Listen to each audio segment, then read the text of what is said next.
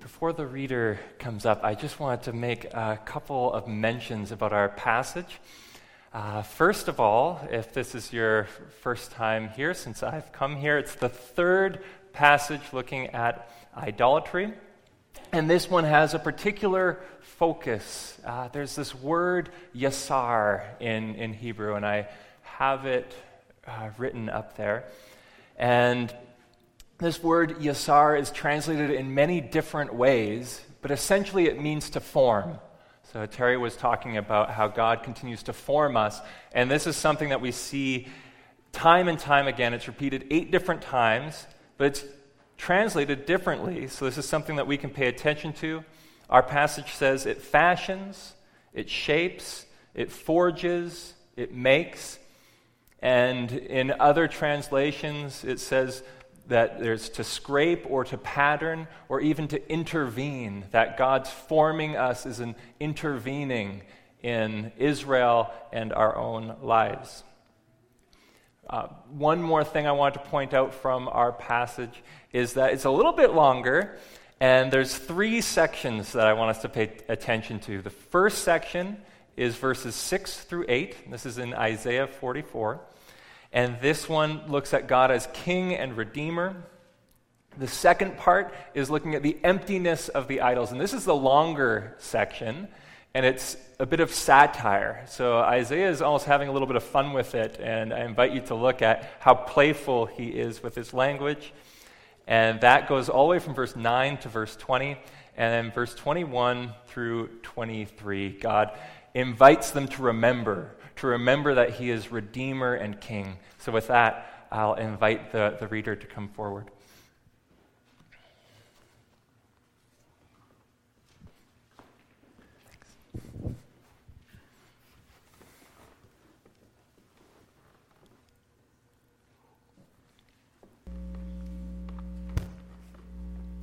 Isaiah 44, verses 6 through 23. The Lord, not idols. This is what the Lord says, Israel's King and Redeemer, the Lord Almighty. I am the first and I am the last. Apart from me there is no God. Who then is like me? Let him proclaim it. Let him declare and lay out before me what has happened since I established my ancient people, and what is yet to come. Yes, let him foretell what will come. Do not tremble, do not be afraid. Did I not proclaim this and foretell it long ago? You are my witnesses. Is there any God besides me? No, there is no other rock. I know not one. All who make idols are nothing, and the things they measure are worthless. Those who would speak up for them are blind.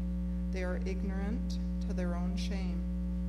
Who shapes a god and casts an idol, which can profit him nothing? He and his kind will be put to shame. Craftsmen are nothing but men. Let them all come together and take their stand. They will be brought down to terror and infamy. The blacksmith takes a tool and works with it in the coals. He shapes an idol with hammers. He forges it with the might of his arm. He gets hungry and loses his strength. He drinks no water and grows faint. The carpenter measures with a line and makes an outline with a marker. He roughs it out with chisels and marks it with compasses. He shapes it in the form of man in all his glory, that it may dwell in a shrine. He cut down cedars, or perhaps took a cypress or oak. He let it grow among the trees of the forest, or planted a pine, and the rain made it grow. It is man's fuel for burning. Some of it he takes and warms himself. He kindles the fire and bakes bread. But he also fashions a god and worships it. He makes an idol and bows down to it. Half of the wood he burns in the fire. Over it he prepares his meal. He roasts his meat and eats his fill. He also warms himself and says, I am warm. I see the fire. From the rest he makes a god, his idol. He bows down to it and worships. He prays to it and says, "Save me, you are my God." They know nothing, they understand nothing. Their eyes are plastered over so they cannot see, and their minds closed so they cannot understand. No one stops to think. No one has the knowledge or understanding to say, "Half of it I used for fuel. I even baked bread over its coals. I roasted meat and I ate. Shall I make a detestable thing from what is left? Shall I bow down to a block of wood?" He feeds on ashes. A deluded heart misleads him. He cannot save himself or say, "Is not this thing in my right hand a lie?" Remember these things, O Jacob, for you are my servant, O Israel. I have made you, you are my servant. O Israel, I will not forget you. I have swept away your offenses like a cloud, your sins like the morning mist. Return to me, for I have redeemed you. Sing for joy, O heavens, for the Lord has done this. Shout aloud, O earth beneath. Burst into song, you mountains, you forests and all your trees, for the Lord has redeemed Jacob. He displays his glory in Israel.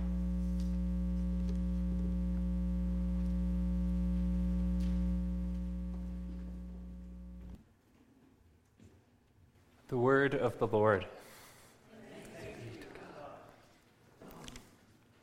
I just wanted to read a couple of those verses again because they're just such interesting ways of putting it. Starting at verse 14, we have this person, he's cutting down cedars, or perhaps a cypress or an oak. He lets it grow among the trees of the forest, or planted a pine, and the rain made it grow. So he doesn't even make it grow. It's a man's fuel for burning. Some of it he takes to warm himself. He kindles fire and bakes bread, but he also fashions a god and worships it. He makes an idol and bows down to it. Half of the wood he burns in the fire. Over it he prepares a meal. He roasts his meat and he eats his fill. He also warms himself and he says, "Ah, I am warm. I see the fire." From the rest of it, he makes a god, his idol. He bows down to it and worships. He prays to it and says, "Save me, you are my God." They know nothing. They understand nothing. Their eyes are plastered over so they cannot see, and their minds closed so they cannot understand. No one has knowledge or stops to think. Half of it I used for fuel. I even baked bread over the coals. I roasted meat and I ate. Shall I make a detestable thing from what is left? Shall I bow down to a block of wood? He feeds on ashes, and a deluded heart misleads him. He cannot save himself or say, "Is this thing in my right hand not a lie?"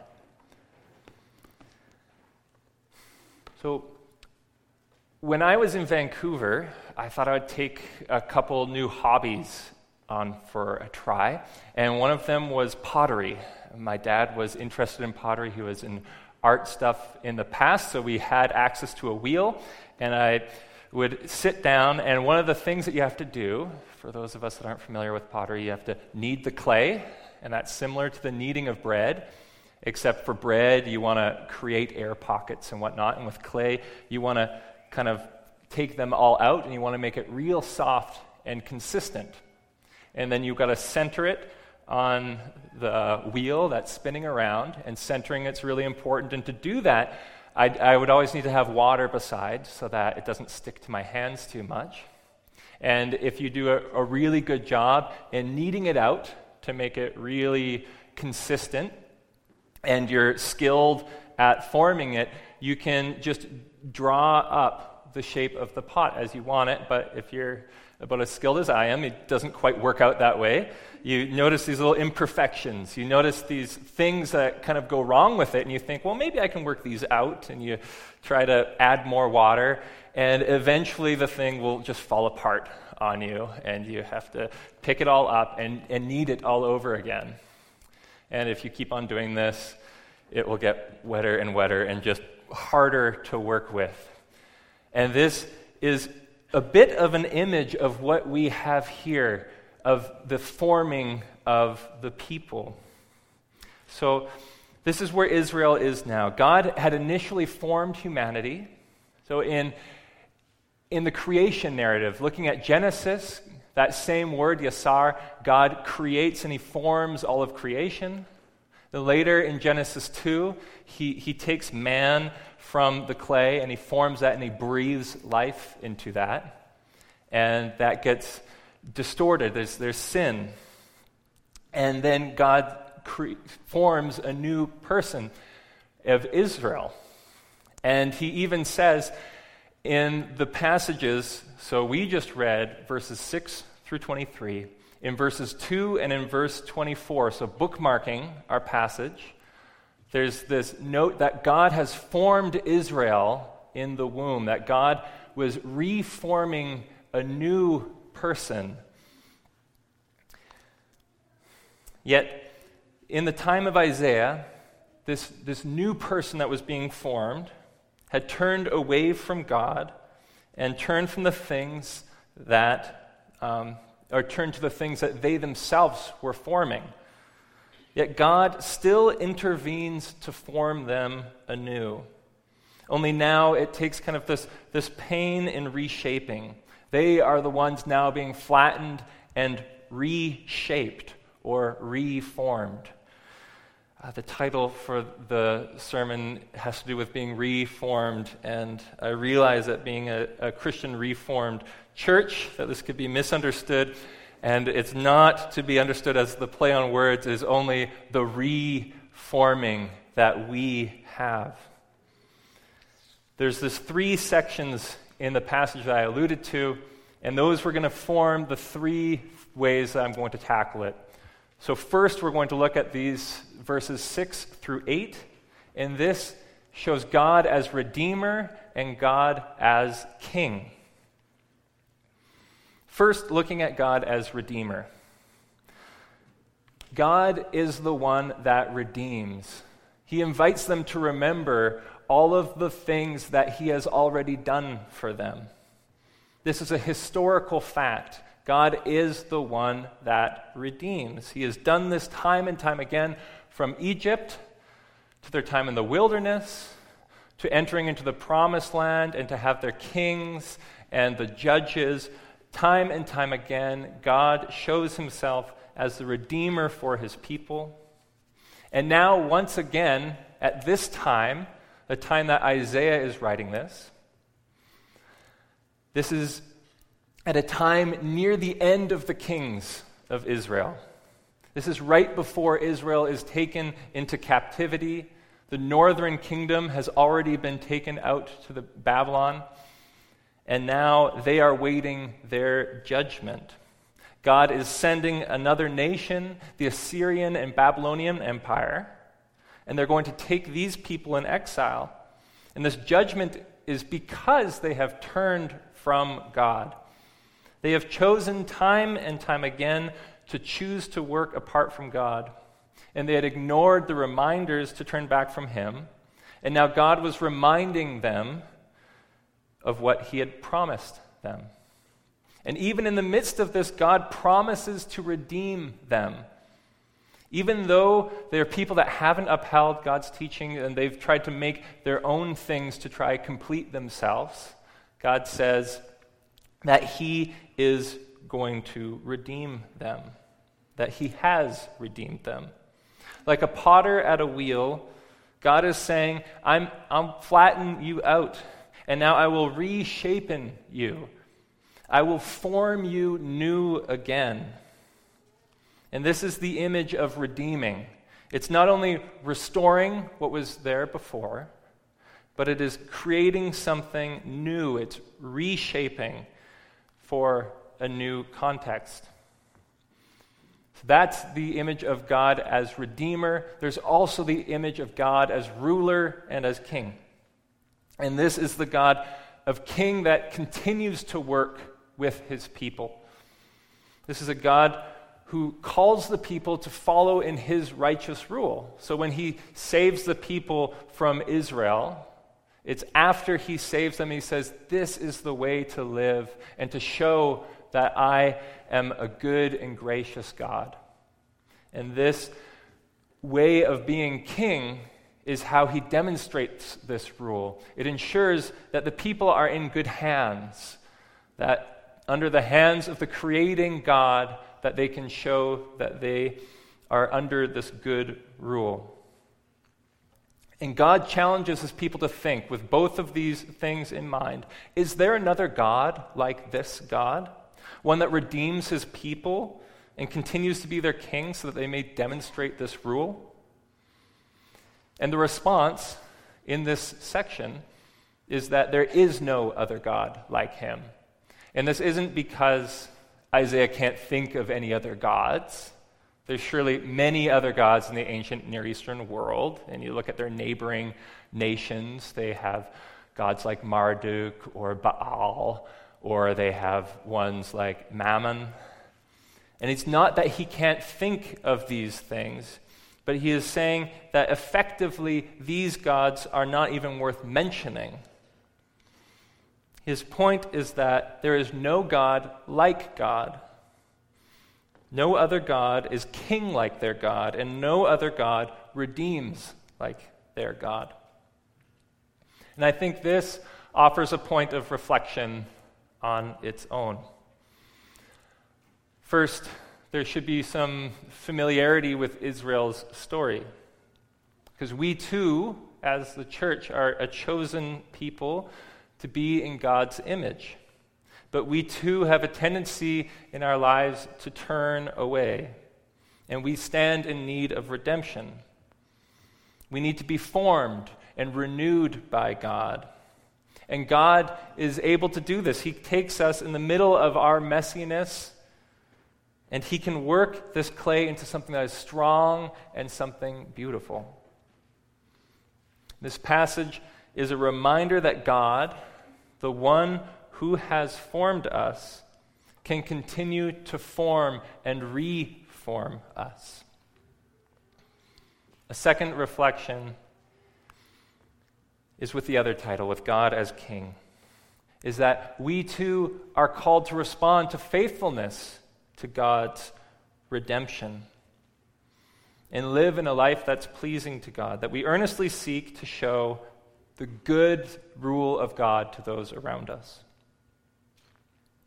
In the next part of the passage, so looking at the emptiness of the idols, the second part, it shows that our hearts are often pretty good at forging their own shapes.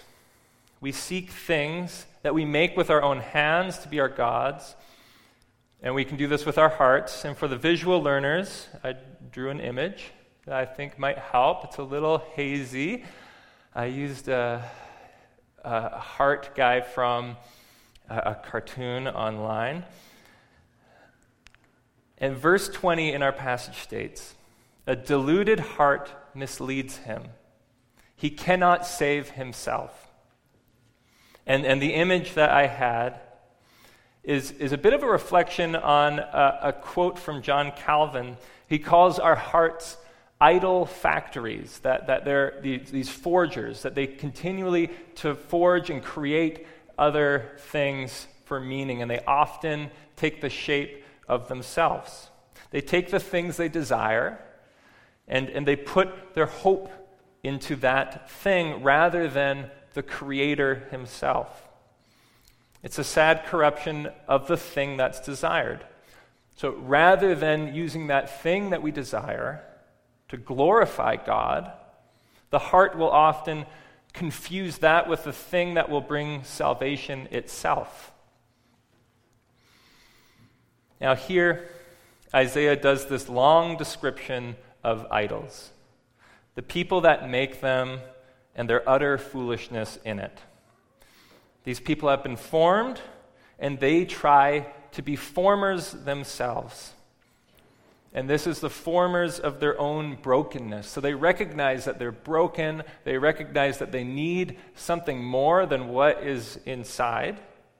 And they try to mend it, but not by seeking the great creator or the great former, but in trying to make things themselves. Maybe if they make something in their own strength, they can smooth out their brokenness and their own emptiness. Yet, as Isaiah points out, when they ask these things to save them, their eyes are plastered over in verse 18.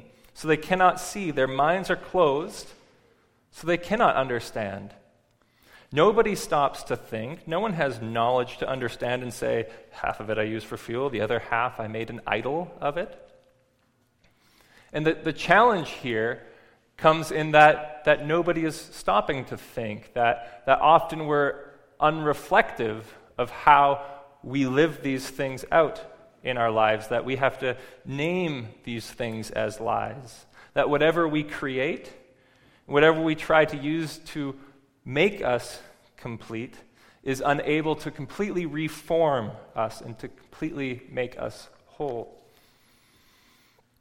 An example of how our hearts can form idols from basically almost anything can be found in the idea that theology itself can become an idol. For myself, this is especially easy to understand when you're in graduate school and you're living basically in a library and you're writing all these papers about God. And you can kind of get consumed with this. In the process, you can look at all these different opinions, and you can call some of them right and some of them wrong. And if you continue in this way unchecked, then these opinions can become idolatrous. I think that this particular way of thinking might save me rather than God. I can get caught up in having the right idea of God, that I forget the relationship that runs behind it. Amen. I can get caught making sure that I have these right categories of thinking, and I forget that these aren't simply categories, but that I should be living these things out. And I can get so focused between right and wrong that I can forget to be a person that is to be known in the way that I love others. And it's not that my idea or my opinion saves me. It's not the things that I form, whether with my hands or inside. These are not the things that save me, but it is God that forms and God saves. And our passage points out the futility in counting on the things that we make. As if we sometimes say, this right way of thinking that I have formed will save me, that this will make me be more complete. And the passage points out that the things we make do not save. Our dependence is on the Redeemer and the King, the one who saves. And with that, I want to look at the third part, where God calls us to remember. This is the God that is the Redeemer and King, the active ruler over Israel. And the passage leaves us in verse 21, remember these things, Jacob. For you, Israel, are my servant. I have made you. I have formed you. You are my servant. I will not forget you. And after this reminder that we have the things that we make are completely useless, the call from God is to remember, I have formed you. And this gives reason for praise. This means that we don't have to depend on the things that we make and that we create. If we are left on our own devices, we can make these things that we worship.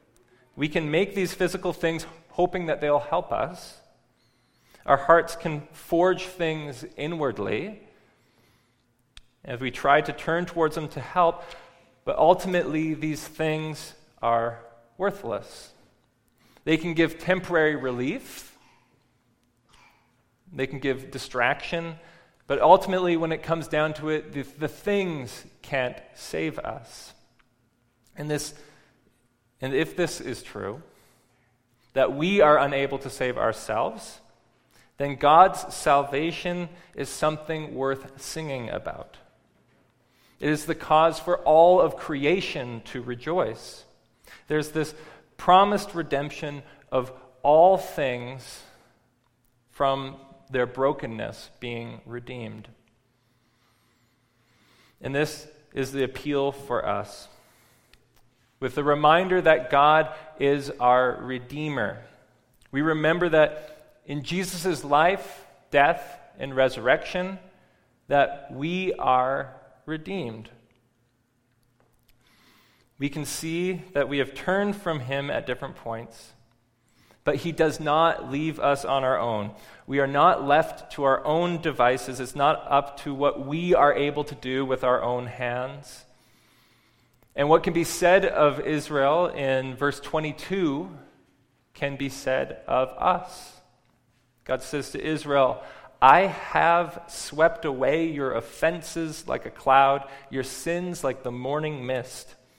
Return to me, for I have redeemed you. And this sweeping away, the sweeping away is the same word that's used for wiping out words from a scroll. It's eliminating stains or canceling entries completely. That your sins have been completely swept away. And the next part of the passage is about a cloud disappearing. And we might not get this as much out here in Canada, but when you're in the Middle East, in the morning, there's this fog or this mist that is over the land.